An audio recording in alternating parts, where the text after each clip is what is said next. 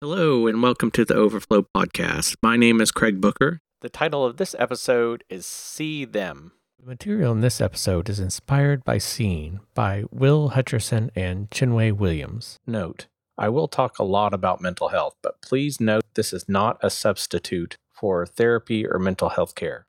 The title of this episode is See Them. Will opens with a story about his son Liam. He had asked his son to clean his room while he was working in his home office, and after a few failed attempts to motivate his son, he tried to incentivize his ask by paying him $3 if he would clean his room. If he failed to clean his room, his son would owe Will $3.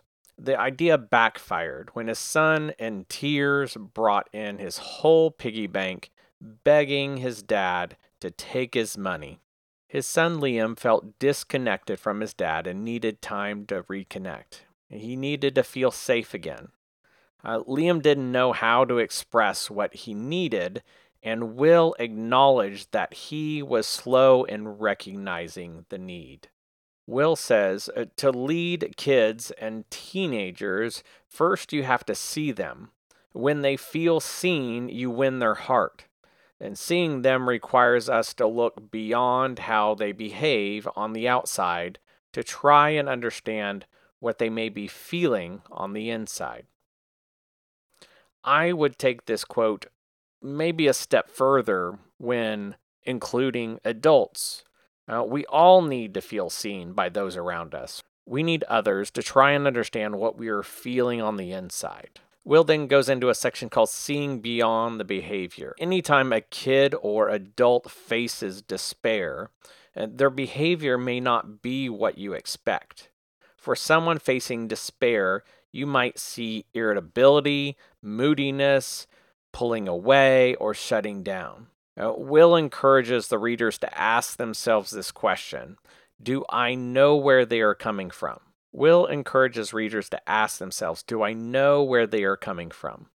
And in the book, Will provides these examples of questions to ask. He says, what may have happened earlier that day?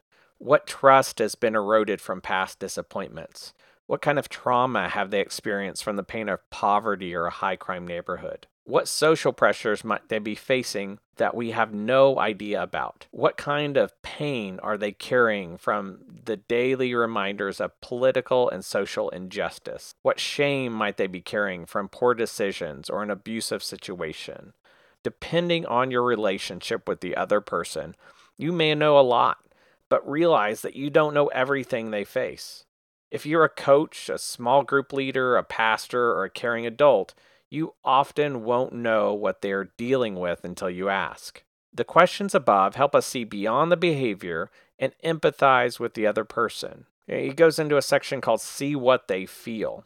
If you want to get in tune with your kids, you have to see past their behavior and understand what they are really feeling. According to the book, The Power of Showing Up, the best place to begin is to avoid shaming, labeling, or dismissing. All right, so let's talk through an example. In the book, Will provides a similar scenario. Your daughter comes home from school and is upset. You learn that she has failed her math test. She throws her backpack down as she walks into the room and begins to cry. As a parent, there are several ways you could respond to the situation. Your first inclination might be to shame, label, or dismiss. Let's take a look.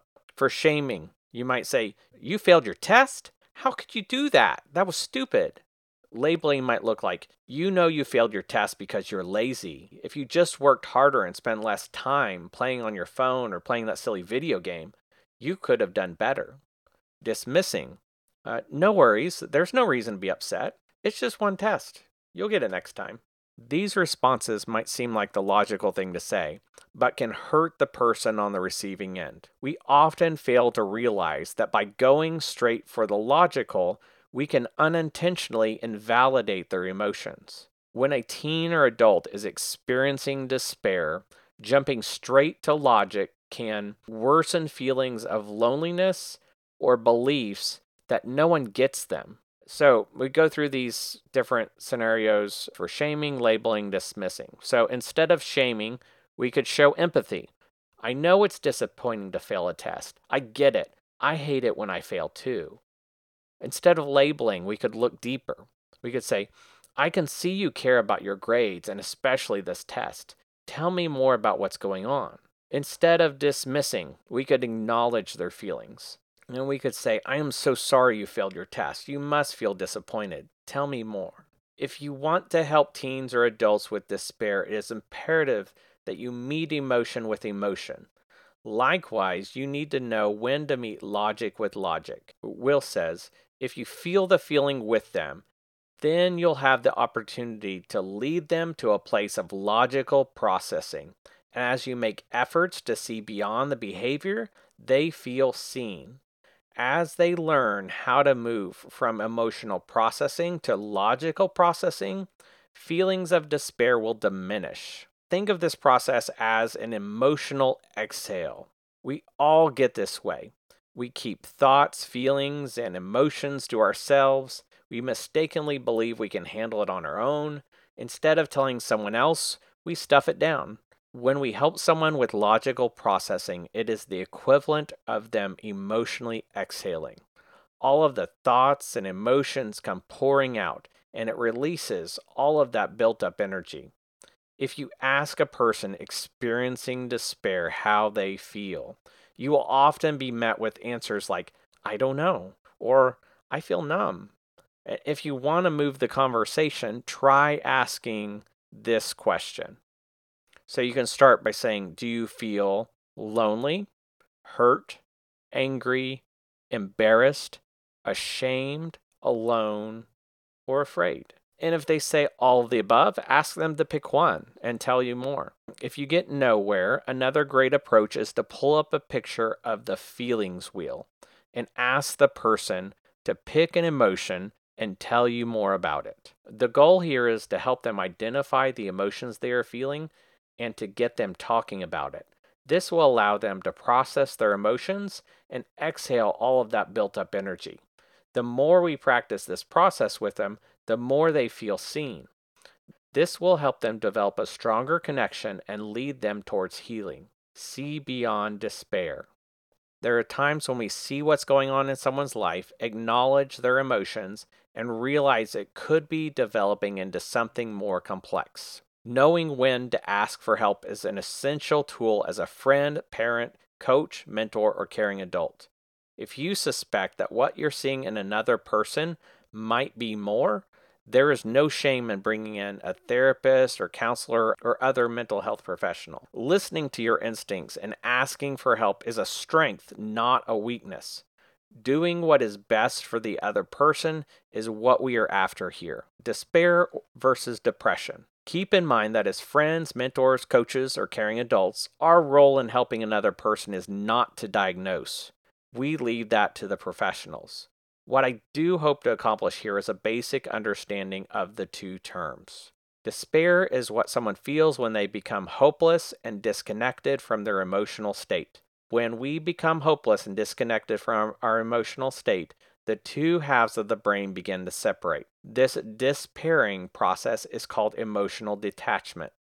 When kids or adults feel seen, it helps the two parts of the brain come back together. Chinwei does a fantastic job of describing despair. Let's take a look at that. She says, despair, like depression, can be temporarily debilitating.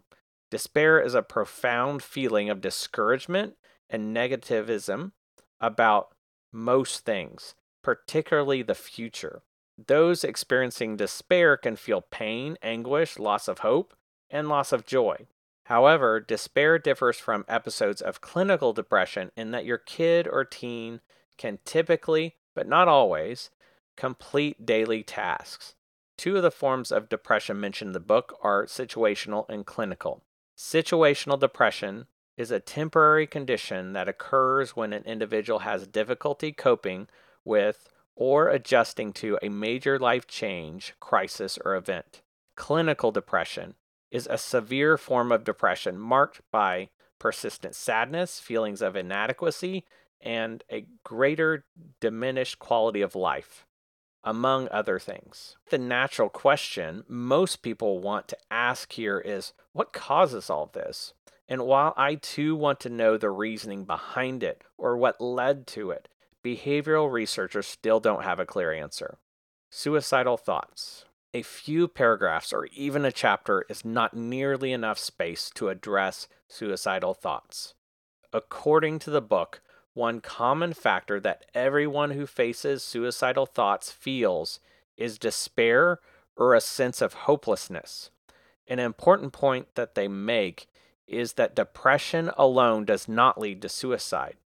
Despair is the main cause of suicide. The main point that the authors make is that no one should navigate suicide alone. We should always take suicidal thoughts seriously. Keep in mind that just because someone has despair or depression doesn't mean they are suicidal. At the same time, we want to pay close attention and not be dismissive either.